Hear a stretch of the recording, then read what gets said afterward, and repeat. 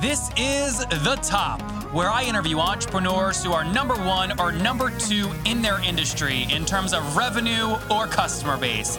You'll learn how much revenue they're making, what their marketing funnel looks like, and how many customers they have. I'm now at $20,000 per talk. 5 and 6 million. He is hell-bent on global domination. We just broke our 100,000 units sold mark. And I'm your host, Nathan Latka.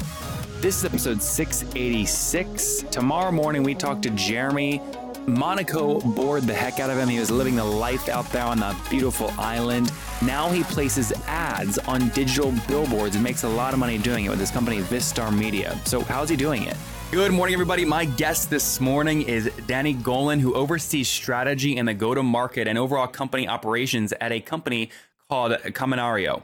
Previously, Danny served as president and general manager of Performix Technologies, which was acquired by NICE Systems in 2006.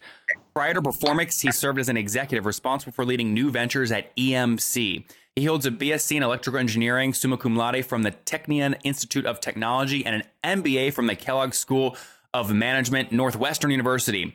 Prior to his professional career, Danny served as a fighter pilot and an officer in the Israeli Air Force, which means I can't mess with him too much. Danny, are you ready to take us to the top? Absolutely. Pleasure to be here. Hey, you're a tough guy. Air Force into startups, huh? They're very similar, actually. A lot of similarity between get the job done, be very focused, always have plan B, C, D, and so on. And think outside the box. So tell us what Kaminario does and what's your business model? How do you make money? Absolutely. So exciting times for Kaminario. Essentially, we are the infrastructure for the cloud. As we all know, we live in a world where around us we have data explosion. And that data need to be stored, accessed completely different from how we used to manage data just a few years back. Just think about your personal life, your social media of choice, the amount of data that we're handling today. Just 3, 4, 5 years ago, it's dramatically different. The same way happened to enterprises and next generation enterprises that are just handling much more data. So you're helping bring efficiency to data sets and databases and data centers. Is that accurate? Yeah, so Kaminario essentially developed the next generation data storage infrastructure. So we provide our customers that are really, most of them, next generation business models. So most of our customers are software as a service companies, new application models, and they need a completely different infrastructure that can grow with them. So all of our customers grow dramatically faster than legacy enterprises. They generate dramatically more data. And they need the storage infrastructure to grow with them, to scale, and to do all of that in a far radically simpler way and more cost-efficient way than in the past. And this is not a cheap business to build. How much capital have you raised? Yes, so we raised to date $218 million. Including latest round of $75 million, significantly oversubscribed round that we've announced in January, and obviously completed it throughout 2016. And the interesting point is that although the markets were tough in 2016, the worst year since 2002 in terms of IPOs, and also private placement. And I think that the fact that we are dealing in two of the hottest markets in IT, one is the cloud and two is Flash. So Flash really created the opportunity to be in the middle of the biggest revolution in IT. And be as flexible as our customers' needs. Now, Danny, that was a $75 million round Series F. I don't know typically what portion of percentage-wise on the cap table people are usually giving up in a Series F. But have you guys passed the magic $1 billion valuation mark, or how close are you? So that's a great question. I always said. Would you like that question, by the way? I hate it because it makes it seem like valuation is the only thing that matters. But I know my audience loves it. So I'll surprise you. I think, and pardon my French bullshit. It's so I'm with you. I think that the chase of valuation is the wrong chase. Yep. And the reason I say this is that if you're pushing your valuation for perfection, I can tell you a little secret. There is no perfection in IT. There is always challenges in everything that we do, and you want to make sure that you have a fair valuation for your company without pushing either the investors or your plans to unrealistic areas.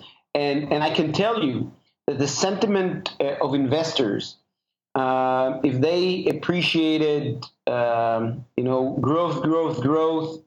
in the past, today, what is far more important, and we see it in the public market, they're asking for real businesses, especially when it comes to IT. Yep. They want to see path for profitability, and they want to see healthy business, and that's exactly where we were. And I think that the fact that the round was significantly oversubscribed in a tough market really speaks volume to our business model. The fact that we are very close to profitability. Are you really? You're close to profitability with this much capital in the company. That's rare that you'd be this close. Yes. So absolutely, this is something that we're very proud of and really excited. The investors, the new investors, all of our existing investors participated. That's good. Many of them increased their share significantly. So Danny, don't give me a direct number, but let's go with the lesson you just articulated, which it's not always about getting the highest valuation, because you can set unrealistic expectations. Maybe you never grow into the valuation, and then you're screwed. So give me your valuation in terms of a relative number, which is maybe a multiple on your current ARR. Did you do something conservative like 3x, or did you really aim for like a 10x or 12x? Yes. So always, again, if come on, Danny, what's the number? Give it to me. 2x, 3x, or more? So I'll tell you. So look at this smile. If you guys are watching the YouTube. Yes, I was in much tougher interrogations in the army. You're good at this. So you're very good at this. I have a tough job today. Yes, you have. I can tell you that I've never dealt or put valuations out there as a goal or as a pride. But I can tell you, and this is to anyone that is an entrepreneur, is opening a new company soon, is that really what you need to focus is protecting the employees, protecting all the common, to make sure. And I'll give you an example. Many cases in the past that I've seen, people, in order to inflate the valuation, were willing to give crazy terms to the investors. Danny, be specific there, though. Are we talking 3x liquidation preferences, ratchet clauses? Tell me specifically one or two terms you mean. Exactly. So when you're promising multipliers, when you're promising ratchet, Danny, and share my audience doesn't know what that means. When you say promising a multiplier, what does that mean? So when you are getting any money into the company, let's say $1 million, a 3x means that first of all you need to return $3 million back to the investors before you do anything else.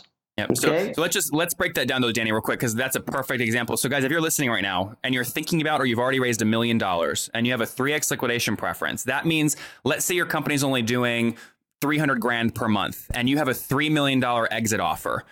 Now that might make you rich as a founder because you still own 60, 70% of the business, but you have to pay that $3 million, which is 3x of the fund rate of the round, back to the investors first. So you get nothing. And that's what Danny means by the common shareholders get wiped out, including your equities and your equity, your employees in your equity pool. Yes. So going back to your question about valuation is bullshit if you have crazy terms, and the terms mathematically, simply by math, are far more important than the actual valuation. And the reason, so we are a late stage. We have raised a lot of money, and we're at scale. We're near profitability. When did you launch, Danny? When did you launch the company? 2008. Actually, April's Fool's Day, 2008. We just well, it's not so much a joke anymore. You've raised $250 million, right? Yes. So I wasn't willing, as the founder, to wait one more day, and I said either we are the biggest fools around, or we're on to something. Later, by the way, we found that Apple was also founded on April's Fool's Day. So not a bad comp. Yes, not a bad comp. So take us back. You launched in 2014. You mentioned, 2008. Sorry, 2008. 2008. Yeah, yes. you launched on April Fool's Day 2008. My mistake. You talked to us about what the company does. Fast forward to today. How many customers are you serving? We have thousands of environments in production, so we're very, very proud. But another metric that I want to show is not just the number of environments that we're in production, but also how loyal the customers are. This is something that we're very proud of. And the one metric that we're measuring is how fast a specific customer is going to buy more. So on average, a customer that started with a typical configuration, let's say, we'll translate it to dollars, to $300,000. But Danny, just to be clear though, that's a $300,000 annual contract. That's a typical starting point. It's not an annual contract. It's one time, because we do serve an appliance, which is software, hardware, and service. So is this an on-prem? I mean, is there an on-prem installation here? No. So when we say we're the infrastructure of the cloud providers, either infrastructure as a service, or most commonly private cloud, where a SaaS company at a certain stage understand that a private cloud or hosting is far more economical than shared infrastructure of a public cloud. So we do both. We sell to the cloud providers, or we sell to the SaaS companies to their own private implementation. The SaaS aspect, though, is that a much larger portion of your revenue, or is it the other one? So SaaS is by far the largest portion of our. So most of the SaaS companies, and I'll give you numbers, right? By 2019, the total cloud market will be 175 billion. Out of that, 2/3, more than 120 billion is SaaS companies. Amazon last year was only $12 billion. So the portion of infrastructure as a service is only $50-some billion, and Amazon holds $12 billion out of it. So most of our market are SaaS companies that are building their own private cloud to serve their customers as some sort of a service. It could be financial, it could be e-commerce, it could be medical, whatever it is. that they do, but they do run it on their own private cloud. And Danny, you said, though, I mean, the key to winning this market is going to be what you just articulated, right? Which is how much do customers love you? And you can measure that in a number by net revenue expansion annually, right? So, and I think that was a number you were building to earlier. So I want to come back to that. Can you first, though, give us the average, the SaaS sales, and that's the majority of your business, the average kind of monthly payment these companies are making you is what? And then tell us what you're proud of, which is net revenue expansion annually. Absolutely. So let's say that on average they start with a one-time spent with us of $300,000. No, what's the SaaS though? Right, I think that's a different model. So just to distinguish, right? Okay. We sell to a SaaS company. Okay, they charge their customers on a monthly basis. Usually, they pay us as a one-time fee for our infrastructure. And there's no ongoing payments. There is an ongoing payment for maintenance, but usually in 99% of the time, they pay it upfront for 3 years. Yeah. So I misunderstood you, Danny. When I asked you, is the majority of your revenue SaaS? I didn't mean is the majority of your revenue coming from SaaS companies. I meant is your revenue stream coming from monthly recurring revenue? So we misunderstood each other there. So just to be clear, you're making most of your money because there's an average upfront cost from SaaS companies buying your technology of $300,000. Now tell me about the expansion revenue. Yes, and very quickly, within 12 months, the average is almost tripling. So if a SaaS company started $300,000, they will go over $1 million by the end of 12 months. So quite a rapid growth. In our experience, once they understand how drastically Kaminario appliance called K2, by the way, in their operation and how it changes how they do business, they grow very, very fast. Now, you said you had a minimum of 300,000 environments, or sorry, 1,000, a minimum of 1,000, or you said in the thousands, so also a minimum of 1,000 environments spun up. If each of those environments were at a minimum $300,000 up front, I mean, there's $300 million right there. Am I doing that math correctly? In other words, is an environment directly correlated to a new SaaS company customer? It's absolutely. You're absolutely right. You guys could tell this guy's a fighter pilot. He's been interrogated like hell. He's so well trained. I'm doing my freaking best. All right. So let me ask you a different question. It sounds like you have pretty predictable expansion revenue. What's your team size currently, and what portion of your team are inside salespeople? So overall, Kaminario is 250 people.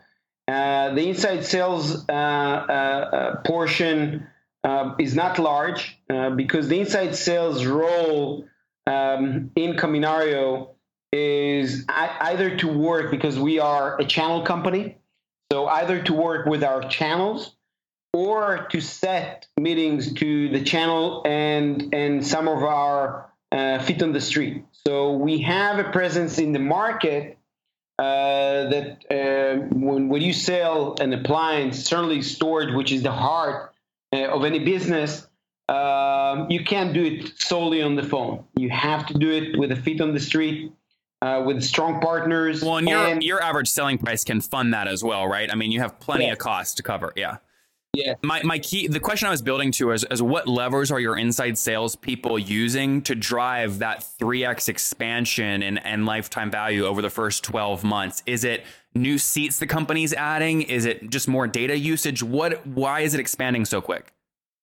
Yes. So data grows on average in any company on earth. Doesn't matter the size, the vertical, the geo. At 100% year over year, 2x, so growing exponentially. When you look at just the SaaS segment, it's growing much faster. Now, normally, customers will not move all the data to you day one. They need to gain trust. They need to understand how you operate. And usually what we see is that they just fall in love with the experience that is radically simpler in how they manage their business.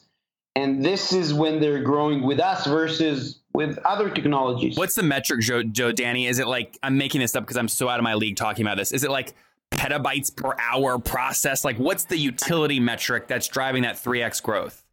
Yeah, so usually there are two aspects. One, capacity. So measured in what unit?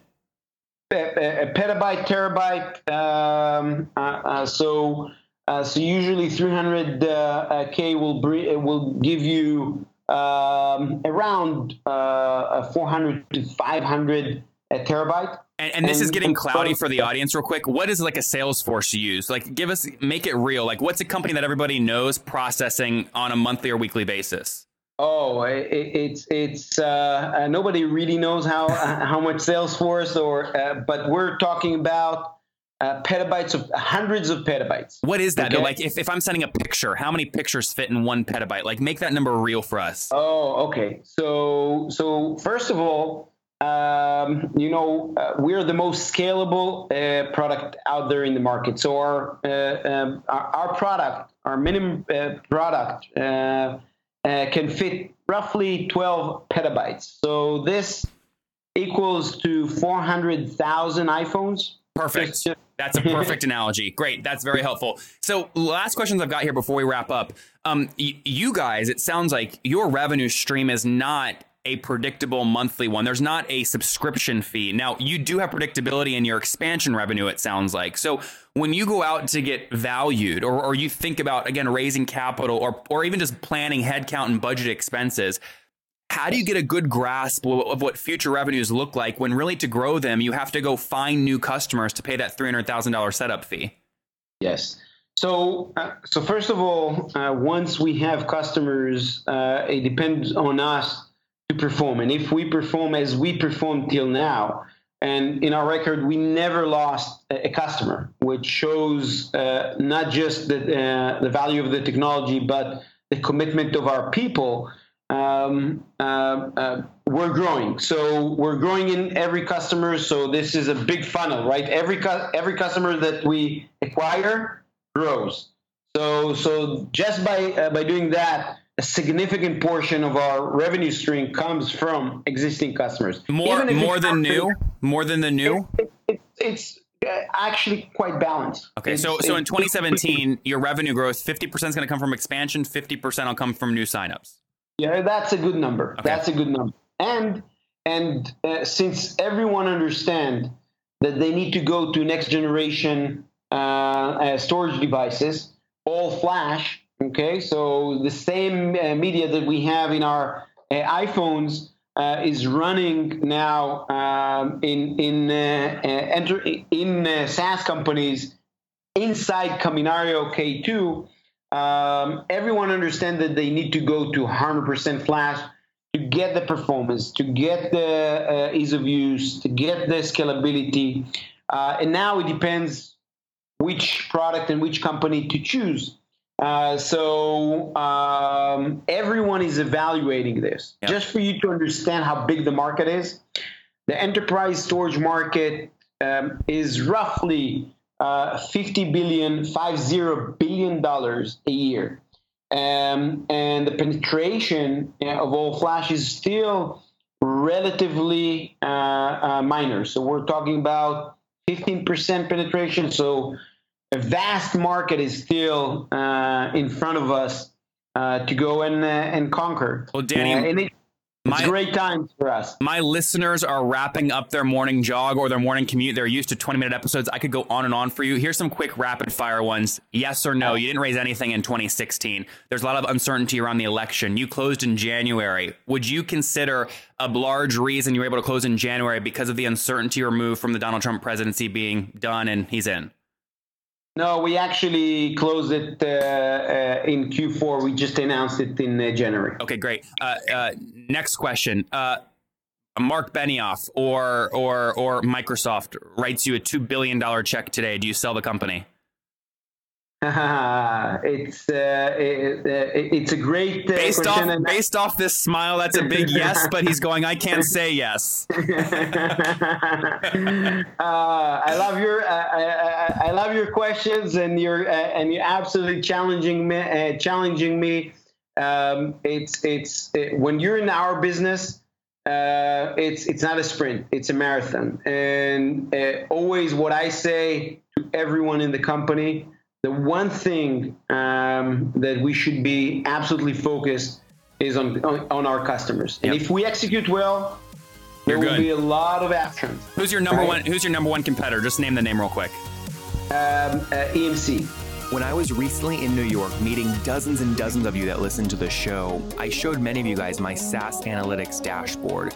I also showed you my website kind of conversion dashboard from impression to free trial to paying customer, along with many other dashboards I use in my business, like my social media command center and a few others. Now, all of these are built with one tool. I just dragged and dropped them together. You can see how I did that at nathanlatka.com/analytics. That's nathanlatka.com/analytics. Now, these dashboards, guys, are critical to my business. You know, I refresh them on my mobile phone right when I wake up in the morning. I roll over and boom, refresh. I'll refresh them right before I'm about to take off on a flight because I'm just addicted to data and numbers. They drive my business. So I think they probably drive your business too. You can see my dashboards, how I use them at nathanlatka.com/analytics. Now, if you go to the regular website, the tool is called Flipfolio, you only get 14 days free. You go through my link, you get 90 days free. So I got a great deal for you guys. It does expire, so you got to go there now.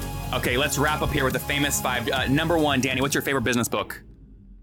Oh, The Goal. Number 2, is there a CEO you're following or studying right now? No, actually, I'm a fan of history.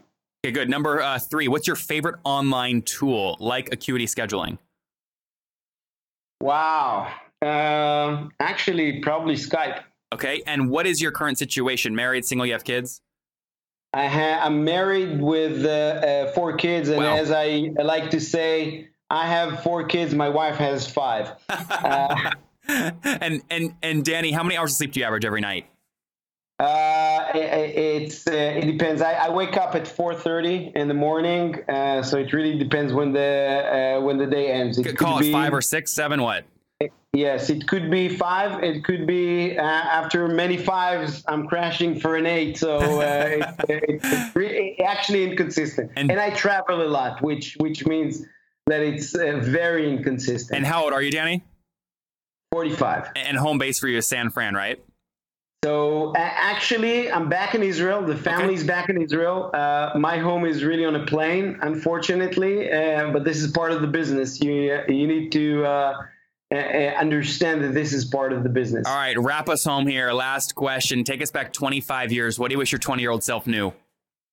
Ooh, I just finished Flight Academy. I was a young pilot, didn't know shit, but had a lot of fun. And since then, I have an addiction for speed. So, any lesson you tell your 20-year-old self, though?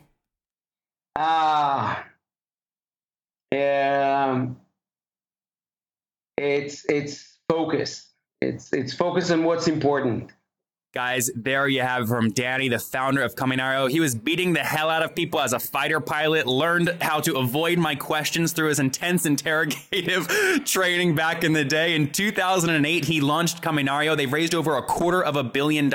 Maybe they're IPOing in the next 2 to 3 years. We'll see what happens. But most importantly, is they're really a big player in the data storage, data efficiency, and this data space, which is expanding extremely, extremely rapidly. Their basic revenue model, they've got between 1,000 and 10,000, or just thousands is what Danny said. Environments set up. Those environments cost $300,000 up front to set up, and they've done an amazing job expanding revenue on those accounts 3x over the first 12 months. About 50% of their 2017 revenue will come from expansion, another 50% from new customers. Again, their team of 250 folks really playing in a big space. Danny, thank you for taking us to the top.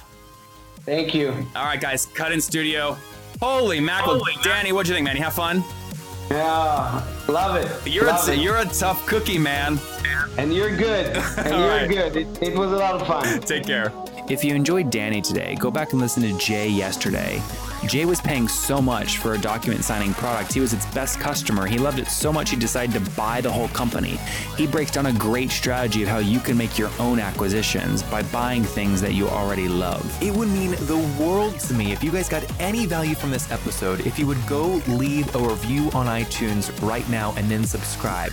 You know, I hustle like heck to get these episodes out every freaking day for you guys, and trust me, I love it. I would do it with no listeners, but boy, oh boy, it makes my day and it makes my team's day when we see great reviews and get your feedback. So thanks so much.